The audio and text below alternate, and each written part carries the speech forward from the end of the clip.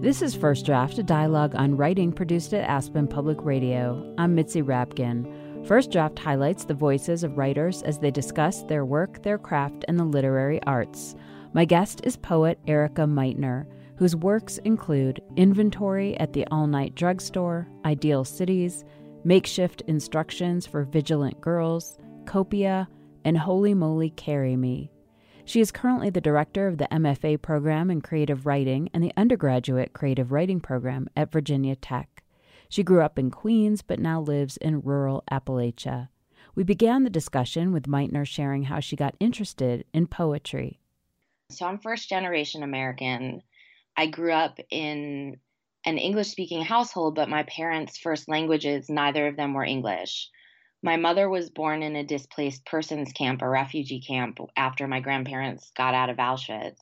So my mother grew up speaking Yiddish and German, and because the refugee camp was in Stuttgart. And my father was born in 1947 in British Mandate Palestine, which then became Israel a few months later, after my paternal grandparents escaped Hitler in Czechoslovakia. So both my parents emigrated to the States when they were kids, my father when he was a teenager, my mother when she was younger. And so I grew up in a household being raised by basically two accountants who English was neither of their first languages. And so we didn't have that many books in our house, but we had a great public library, the New York City Public Library branches near us. So I read a ton, but poetry was not part of my upbringing at all. And in high school, like a lot of people, I found the high school literary magazine. I worked with a lot of different kids on the literary magazine, but I had assumed, I didn't think a poet was something you could be. I thought all poets were dead, like there weren't living poets, until my friend Dave, who has his parents were a psychologist and a professor, told me that this guy named Allen Ginsberg was reading in the city and we should take the train in and go see him. And so we went, I think it was like City College it was somewhere in Manhattan where we went to see Allen Ginsberg read. And Allen Ginsberg came out on stage in a giant white caftan with bongo drums, sat down and started reciting his poetry. And I thought, oh my God, this is something you can do. I had no idea. So that was kind of my first introduction outside of the school literary magazine to a living poet. So have you ever given a poetry reading with bongo drums? No, and someday I hope to move into the sort of caftan phase of my life, but I'm not there yet. There's time. There is time. So I can tell that in your poetry, which is very narrative and I think revealing of your life, although you can never really be sure what's true and what's not when you're reading someone's work, that your childhood, your Jewish ancestry, your parents' immigrant status, the Holocaust, all play a big part in your identity. And I'm wondering, when you write down poems, is that sort of more salient than what you live in the everyday world? I mean, if people were just talking to you, would they know all these things about you? Or is there a special place for poetry where all of these things get concentrated and worked out on the page? I think poetry is the place where that stuff gets plumbed for me. I mean, I live in the South, so people know that I'm not a Southerner because I don't have a Southern accent, because I talk and walk really quickly. Those are my New York tells. But I think that the rest of my background is very much invisible most of the time. And so poetry really is a place where I get to kind of work out that baggage of, particularly now, in our particular political moment, it's something I never thought about too much, that the idea that I'm the child of a refugee and an immigrant. And it's so funny because my family doesn't. My mom saw a picture of me at a protest, an immigration protest on the local news here. I sent her a screenshot, and I had a big cardboard sign that said child of a refugee with an arrow pointing to my head. And she called me and she said, "Am I a refugee?" And I said, yes, Mom, you're a refugee. You were born in a displaced persons camp. You were born in a refugee camp. But it's so interesting that, our self-conception sometimes are that we're like normal humans, that our backstories are invisible, and that we're all fine, right? But there's something about this particular political moment to me too that makes it important to say, like, I am this identity when these particular identities are being vilified, when there's a rise in anti-Semitism, and being Jewish for the most part is invisible, when there's a rise in anti-immigrant sentiment, when our government is legislating against immigration in a way that would have meant that my family wouldn't be able to come here. So for me, poetry is a way of making that stuff visible, which becomes, the personal becomes political in that way. You have a few poems where you write about your neighbors and your neighborhood. Some of the things that you write about include that you don't have Christmas lights, or that one of your neighbors also suffered infertility, but that was maybe the beginning and the end of where you connected. One of the driving principles of this book when I started it was this sort of exploration of Leviticus 19:18, which is the injunction, you should love your neighbor as yourself. And for me, one of the things that's been so interesting living in a place that's not a place that's like where I'm from is that my neighbors are people that I really, love dearly and interact with and have life cycle events with and holidays with, and they watch my children and I watch theirs. But we have really different value systems. Most of my neighbors are evangelical Christian. A lot of them have really different backgrounds from my background growing up. And so, and a lot of them are a lot more politically conservative than I am. And so how do we bridge that difference was one question I had. And how do we, how do we love each other across complexities and difference is something I was really trying to explore through poems, because I don't have an easy rhetorical answer for that. And so to me, the answer is in verse and in narrative and in the complications I'm able to explore in that. Yeah, and I want to say to you, well, did you discover an answer? And I recognize on some level, like every poem is striving towards its own answer, or at least its own exploration. But is there a place that you discovered or got to from the beginning to the end of this collection? I don't know. I guess is the answer. Um, in the sense that I think there are moments in the poems where things touch and become simpatico, and then there are moments where things pull apart. And so, like, for example, one of the moments or things that pull me apart from my neighbors is that a lot of them are gun owners or have firearms. And that's something I would never have in my house, and feel very strongly about. So that's a moment of, divisiveness that I'm not able to solve and talk about in the poems. When I think about you saying that you're trying to figure all this stuff out, there's something that just resonates for me when you say that, which is there was a line in one of your poems that says, it's not your responsibility to finish the work. And this was something that your rabbi said. And at first you're saying it's not your responsibility to finish the work. And then later you're basically saying the work of repairing the world. That's a very famous Jewish saying. It's in vicissitudes. Yeah. Rabbi Tarfon said it is not your responsibility to finish the work. And that's this very famous, that's a really interesting, so I was raised in Reform Judaism, which is really into social justice and this idea of repairing the world. And this Rabbi Tarfon quote is a way to avoid despair when you're doing kind of social justice work, when the work just feels overwhelming and there's no way to feel like you're ever going to make a difference or finish it. This idea that you only have to, make a dent in it, but you don't have to finish the work, because finishing the work would be impossible when it's something like global warming, gun violence. How do you finish that? And so that to me is something that feels really important. This idea that you're not free to desist from it, but you don't have to finish it. Something that I found interesting throughout your poems was this idea of the body. I mean, the word the body came up a lot. You're dealing with some infertility issues, you're dealing with gun violence, you're dealing with just kind of your place in the world amongst your neighbors, and you're dealing with, Holocaust survivors and displacement after World War II. And in one poem, you say, the body is everything. And in another poem, you say, I am not my body, but I am. And I'm just curious to have you talk a little bit about the body, partly because, poetry is so from the mind, but the space we inhabit in the world is so physical. Yeah, I always think of this quote by Wittgenstein: what you say in a body. You can say nothing outside of this body.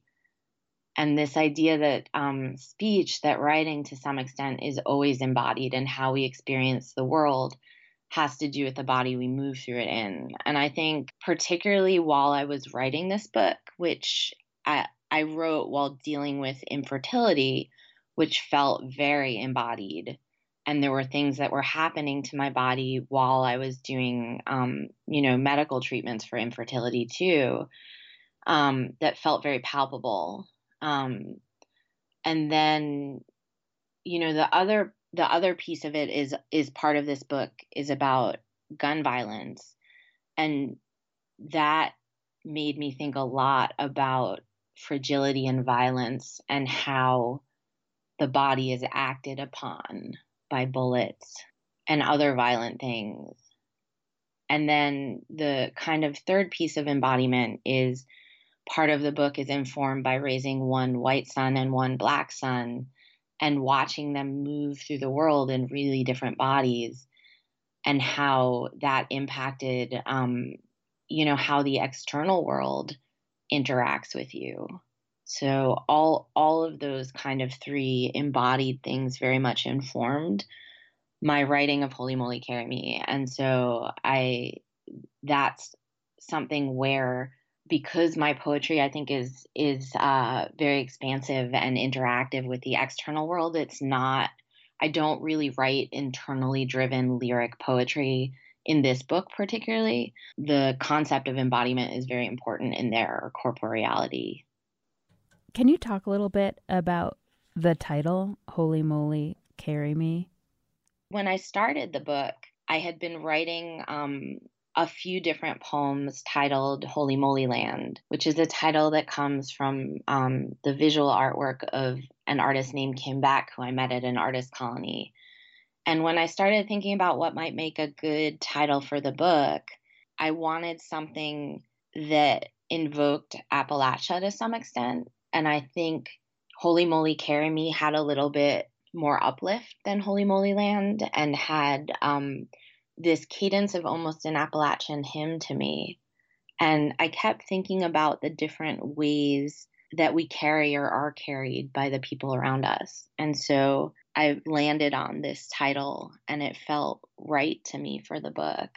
Just that image, Holy Moly, even though the you start off telling us that moly was something that was found in the Odyssey. It was a plant called moly. But you can tell from the very beginning that there's biblical references and things that you've been thinking about. And then you said you started off with Leviticus. And in that first poem, Holy Moly Land, you're kind of going through time, like through ancient time and through the time of the Odyssey, to superheroes and gun violence and Primo Levi. You're talking about these ideas over time that are somehow related and transforming. And at the end, I sort of had this sense of the ephemeral, that everything disappears, and all of these energies that creates a genesis at some point ends. Etymology fascinates me, in the way that language shapes our experience. And this exclamation, holy moly, it was really just felt compelling to me in a particular way. So I decided to explore the roots of it verbally. And as I was doing that, kept coming into more and more connections to do with violence and things that felt really applicable to our current political moment. And so in deciding to start the collection with what basically is like what I'd call a proem or a lyric essay, it felt a little weird on one hand. On the other hand, it felt really fitting in terms of introducing all of these different themes in the book. One of the little known things about my background is before I went to do an MFA in poetry, I had actually applied to rabbinical school to be a rabbi, and I got in. But then I got into UVA to do my MFA off the wait list. The person who had been before me on the wait list had been hiking through Honduras and couldn't be reached by phone. So I ended up deciding not to go to rabbinical school and write poems instead. But I did do a graduate degree in Jewish studies. And so a lot of the religious stuff that comes into my work comes through all of the time I spent studying philosophy and theology and scripture. Do you think there's something akin to being a poet and being a rabbi? Oh yeah. I mean, it's interesting. Where I live in rural Southwest Virginia, we only have a lay-led Jewish community center, and some years I'm responsible for a high holiday sermon. And so one of the things that's so interesting to me about sermon writing is it's very much like writing a poem. It feels so similar the way that you make certain connections. I felt like your collection just gathered momentum and got more and more intense as I read it from the beginning to the end. That was just my read. You know, I feel like the urgency of the threat that we're facing. You have a poem called Threat Assessment about the violence in prisons and what goes on with DNA evidence and a girl being killed and racism and that sort of thing. Can you talk a little bit about this poem, Threat Assessment? The genesis of that poem was two different things. One was the fact that a whole bunch of us had gotten at Virginia Tech, where I work, a death threat email that's included in the poem. And at the same time, my oldest son, who was really little at the time, he was, I think, 7 or 8, put Colin Kaepernick, the football player, on our Christmas cookie list. And had completely misspelled his name, but I thought it was hilarious that he had just stuck in Colin Kaepernick in between, the school bus driver and one of his teachers as like someone we should make Christmas cookies for. And around that time too, there was this break in a case of this woman who had gone missing at University of Virginia. And so all of those things combined led me to thinking about race in really complicated ways. And so that poem was really difficult for me to write in the sense that I was trying to figure something out about race, about raising one white son and one black son, and raising any kind of child right now in an American landscape where gun violence and violence against black and brown bodies is so pervasive. And so that fragility was what ended up driving the poem. And do you feel like as a teacher yourself and as a mother that sort of you're always assessing the threat levels around you?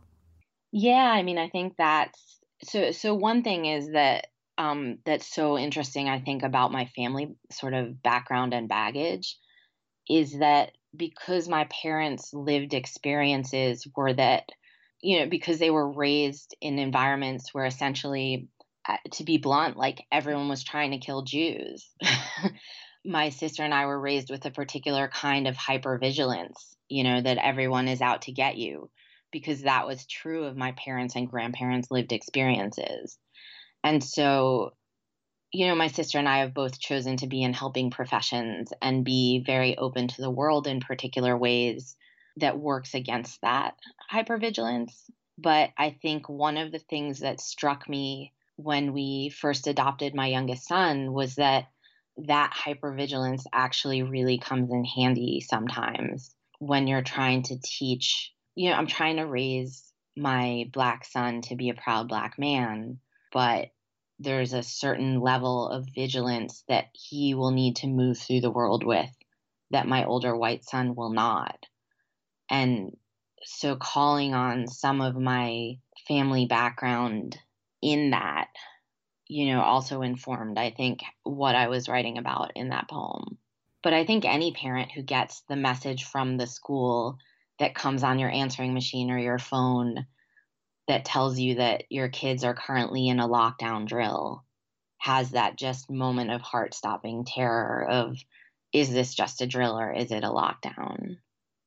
You also say in another one of your poems, there is a space between what we see and the actual, which means there is no such thing as absolute proof, only competing accounts. I'm wondering if you can talk about that line. At first, I just thought about fake news, but I know it's deeper than that. I mean, I think that's the beauty of narrative. I think about like siblings growing up in a family and how you can have totally different experiences of your own parents or even the same event from different perspectives. I think a lot about narrativity and how the stories we tell ourselves and the language we use can shape our perceptions of things. But I think fake news is an example of that, or even how we talk. I was just having this conversation yesterday with one of my friends who's much older. She's in her 60s. And we were talking about how like Social Security is called on the news now an entitlement program. And we were talking about how strange that seems since like I've been paying into Social Security since I was 16 years old and working my first job, but that how that language we use can get loaded or weaponized. And I think stories are the same way, that the stories we tell ourselves can really shift our perspectives of things. And in some cases, weaponize it politically or change the quote unquote truth in a way that's really problematic, especially right now. One of the things I think about a lot, which is tied to the first poem in the book, is now that all of the Holocaust survivors are dying, it's like this actual moment of panic, I think, for the Jewish community to some extent, because statistics say that there's, an enormous percentage of people in the U.S. don't think the Holocaust actually happened. And as the survivors pass away, there are less actual people who can come speak to groups of students to say, this is what I went through. And so, one of the things I think about a lot when I write poems is how is what I'm doing also a form of testimony? It's interesting because I wrote down, these conversations just go where they go, but I wrote down where I wanted to start, which I didn't, and I'm glad I didn't, but I have this starred question that says, who do you dwell among? And it must have been from a line in one of your poems, but I just wanted to ask you that. And I don't know if I even meant like in your head or when you're writing, or if that's even a legitimate question for you to answer. To some extent, that's part of what inspired this book, is that my neighbors are who I dwell among, right? But my ancestry and my ghosts and my family of origin are a big part of who I dwell among in my head. And so that disjunction between my physical surroundings and the people currently around me and the people I come from, that tension very much inspired the poems in the book, and reconciling that difference, this idea of like, who are my people?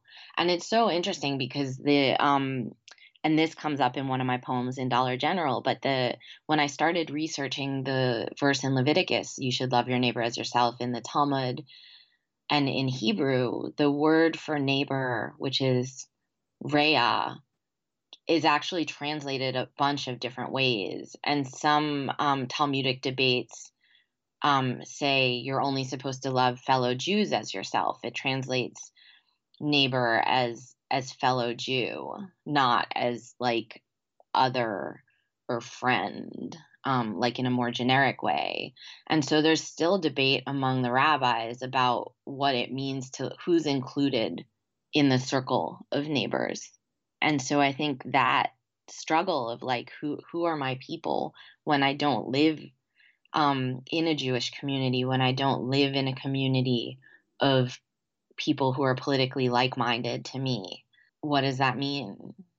Well, you mentioned Dollar General. Let's talk about that a little bit. You're talking about this store in your town. It's the dollar store, and it brings up issues of Christmas wrapping and buying stocking stuffers and who you would run into if you were there, and that you don't necessarily belong there, but this is where your neighbors are. And then it sort of goes into the fact of guns and buying guns and how easy it is in the state, and that one of your child's teachers sells like camouflaged pattern mason jars that she sells at gun shows, and at the same time she's a very strict teacher. And you're just thinking about all of these things that sort of encapsulate where you live. People go into dollar stores for a lot of different reasons, but one of the things I point out in the poem, because what happened in the poem actually happened, is that as I'm in there shopping for, like odds and ends, like cookie tins, I run into one of the kindergarten teachers in my son's school who's actually there buying groceries for the week, because at the end of the month, people run low, their paychecks run low, and you can get smaller quantities for $1 because everything in the store is $1. And that's something I point out in the poem, that I've never had to shop there for groceries because I've run out of money because I'm not poor. And so, or strapped for income at the end of the month. One of the really fascinating things to me about living in ex-urban America is that we don't have, subways or public transportation or city blocks in the way that people run into each other in cities. So where we interact are chain stores, which appear in my poems quite a bit because that's where humans run into each other, at the Food Lion or the Dollar General.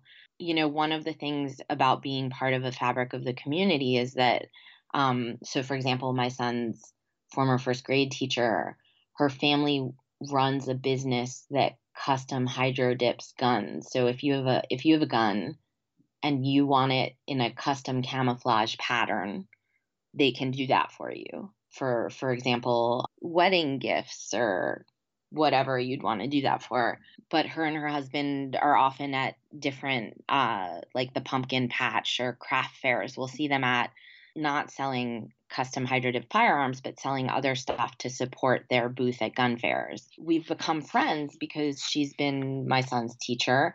But every year when our county board talks about raising property taxes to go give teachers raises because our teachers are so wildly underpaid, I go to the meetings and argue for higher teacher pay because I was a public school teacher before I taught university, and feel very strongly that we underpay our teachers. So here's someone whose family business seems to undermine my anti-gun stance, but yet we're friends because she's cared for my child and because she knows that I'll go to the mat for her for teacher pay. So I guess it's part of me trying to work out what it means to be in a community are these strange intersections that we have with each other. Can we talk about the poem Too Strong? Sure. So in this poem, it seems like you're at some sort of artist residency and everyone has sort of stopped their work to watch the Cleveland play the Golden State Warriors in basketball. And you're talking about how other people there are all into the basketball, and you're sort of reflecting on Cleveland, which is where your husband is from, and how it's a very violent and poor place. And you're talking about LeBron James and what he's brought to the game. And then you start talking about the Orlando massacre and a woman in Colorado who fought off a mountain lion attacking her 5-year-old son, wrenching it from the jaws, and gun violence, and kind of getting back to who we are in our communities and how we face that violence. Yeah, so that poem came from a really interesting project. I was one of the things I do kind of outside my books is I often go on the road with documentary photographers, sometimes on commission, sometimes not, to report on social issues in urban spaces. Virginia Quarterly Review commissioned me to do a project on Detroit right before bankruptcy that's in their magazine. And then the year I wrote the poem Too Strong, which is the year that Cleveland won the NBA championships, or the Cavs won the NBA championships, I went on the road with a photographer named Ryan Spencer Reed to report on the Republican National Convention in verse and in photo. And so in trying to prepare for that project, which doesn't appear in the book at all, other than that one poem, but is online, I started thinking about Cleveland a lot and writing about Cleveland. And I was in residence at McDowell Colony in New Hampshire when the basketball championships were on. One of the things that's actually surprising to me in general about Holy Moly Carry Me is how relevant the book has stayed. Because when I wrote it, I thought that we would somehow mass shootings wouldn't keep happening. So I was editing the book at McDowell in New Hampshire, thinking like this book is going to be obsolete before it's even published, because I started writing it after Newtown and the Sandy Hook shootings.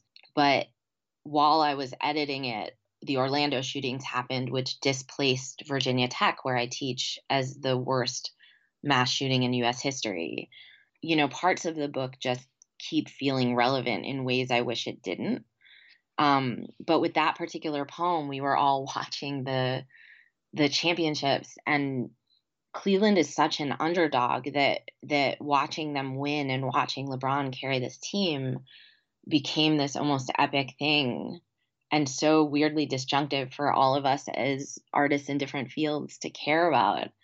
One of the things that happened when I did go to Cleveland with Ryan to do this project is the easiest opener for us to start talking to strangers was to ask them if they had been downtown for the parade, like the Cavs celebration.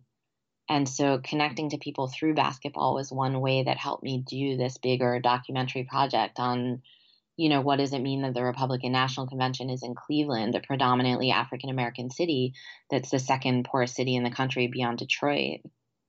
Can you read a passage from an author that speaks to you or influenced you as a writer? I was going to read a piece of a poem called The Incognito Lounge by Dennis Johnson, who a lot of people know as a fiction writer, but his book of the same name, The Incognito Lounge, was a really big influence on my writing. So I'm just going to read a little portion of The Incognito Lounge. The center of the world is closed. The beehive, the 8-ball, the yo-yo, the granite and the lightning and the melody. Only the Incognito Lounge is open. My neighbor arrives. They have the television on. It's a show about my neighbor in a loneliness, a light, walking the hour when every bed is a mouth, alleys of dark trash, exhaustion shaped into residences. And what are the dogs so sure of that they shout like citizens driven from their minds in a stadium? In his fist, he holds a note in his own handwriting, the same message everyone carries from place to place in the secret night, the one that nobody asks you for when you finally arrive. And the faces turn to you, playing the national anthem, and go blank. That's what the show is about, that message. Can you talk a little bit more about why you chose that? Sure. So one of the lines in there haunts me a lot and is very, I think, relevant to Holy Moly Carry Me, which is, it's a show about my neighbor in a loneliness, a light, walking the hour when every bed is a mouth. And this idea that we're all connected, even if it's just through our own struggle with loneliness, is something that really I think about a lot. The other thing I love about that little portion of the poem is it names all these dive bars. It doesn't just say like a bar, it says the beehive, the 8-ball, the yo-yo. One of the things I try not to do in all of my work, but in this book in particular, I don't iron out the names of commercial spaces or of brand names or of products, because so much of our life is shaped by them, even if they seem kind of unpoetic in some way. And so part of that, I think, comes from not just that poem, but that's a poem I've gone back to for years and years, that I found in my, early 20s, 20 years ago, that really influenced the way that I include commercial space in my work. Can you read something you wrote? Maybe it was tricky or hard or changed a lot from the first draft. I'm going to read a portion of Threat Assessment. And that's a poem I really, really struggled with in terms of both the lineation. I must have relineated it over 100 times. And also because it braids together so many different topics. and also because it talks about really complicated things to do with race. Murderer Robert Stroud was sent to Alcatraz after guards discovered he had been secretly making alcohol in his cell. Stripped of his birds, he wrote a history of the penal system called Looking Outward. Stroud served 42 of his 54 years in solitary confinement, is considered the most famous case of rehabilitation and self-improvement in an American prison. Each year, a turkey vulture raises 2 chicks, which it feeds by regurgitation. I have 2 sons. My older son is white, and my younger son is black. Colin Kaepernick, once the San Francisco 49ers backup quarterback, refused and still refuses to stand for the national anthem before games in protest of wrongdoings against African Americans and minorities in this country. One year, my older son, who watches a lot of football on television, added Colin Kaepernick to the penciled Christmas cookie list I left on the kitchen counter, tucked his name between Mr. Tom, school bus driver, and Bridget, administrative assistant. Kaepernick is biracial, identifies as black, and like my youngest son, was adopted by a white family when he was an infant. The first time our youngest son mentioned the color of his skin on his own was at the stables where my mother took him to ride ponies because he's obsessed with them. He pointed and said, "That horse is brown like me." I have a shot of him on the brown horse in a blue helmet with a serious expression on his face. His helmet is the same color as those of the riot police I see in every city, lined up across from protesters, holding signs that say "No justice, no peace," or "I can't breathe," or "Black Lives Matter."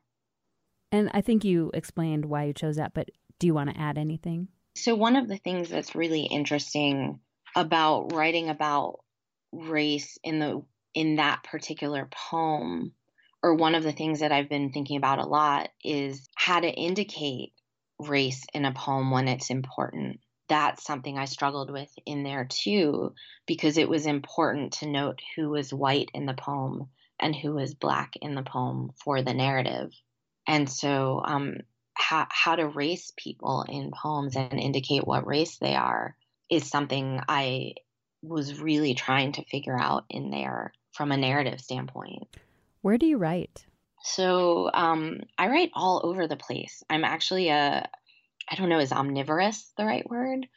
Or multi-locational writer. I write a lot on the notepad of my phone in my car in parking lots. Part of that comes out of when my kids were babies and they'd fall asleep in the car. I'd be like trapped in my own driveway and I couldn't take them out of the car seat unless I wanted them to wake up. So I would start writing on my phone notepad. And I still do that in parking lots in sort of time between. I write in coffee shops. I write at my kitchen counter while there's chaos going on around me. And I'm really good at filtering out noise. And so I write all over the place. What do you do or where do you go to get away from writing? I usually go on long walks or hikes because I live in Appalachia. It's pretty easy to walk out my door and be in the mountains very quickly. But I often take my phone with me to listen to music. And sometimes if something strikes me, I'll also write while I'm walking. So I don't know that I ever get away from it. Who do you show your work to first to get feedback? So I have a group of poets scattered across the country who meet for 2 to 4 weeks at a time, and we write a poem a day for a very compressed period of time. And the composition of the groups is always changing, but I have a few people from that group who do stay consistent, who sometimes look at my work in draft form and comment on it. But at this point, I actually don't show my work in draft form to very many people. Most of the time, because I've been writing for about 25 years, I can finish stuff without feedback unless I'm really, really stuck with on something or with something. How have you dealt with rejection? Back when I was doing my MFA, I had a classmate named Kevin McFadden, who's now the director of the Virginia Foundation for the Humanities. And we had a lounge in our MFA program at UVA. And Kevin had made this sculpture, like a paper mache sculpture of all his rejection slips. And we dubbed it the Death Mask of Lit Magamemnon. And there was like chewing gum in it. We put all kinds of things in it. And when people had rejection slips, they'd bring it and add it to the mask. And so that taught me to be have a sense of humor about rejection, and not to necessarily try to get rejected, but this idea that rejection can also be a badge of honor. And so I'm not thin-skinned about applying for things and getting rejected. And so I think part of it comes from Kevin's Death Mask of Lit Agamemnon. And what is your favorite word? Right now, I really love the word defenestration, to throw something out the window. You've been listening to First Draft, a dialogue on writing produced at Aspen Public Radio. My guest was poet Erika Meitner, author of Holy Moly, Carry Me. You can follow First Draft on Facebook, just look for First Draft, a dialogue on writing, and click like, and on Twitter at First Draft APR. You can email me at firstdraftwriters@gmail.com. The theme music for First Draft was produced and performed by Murph Mahaffey.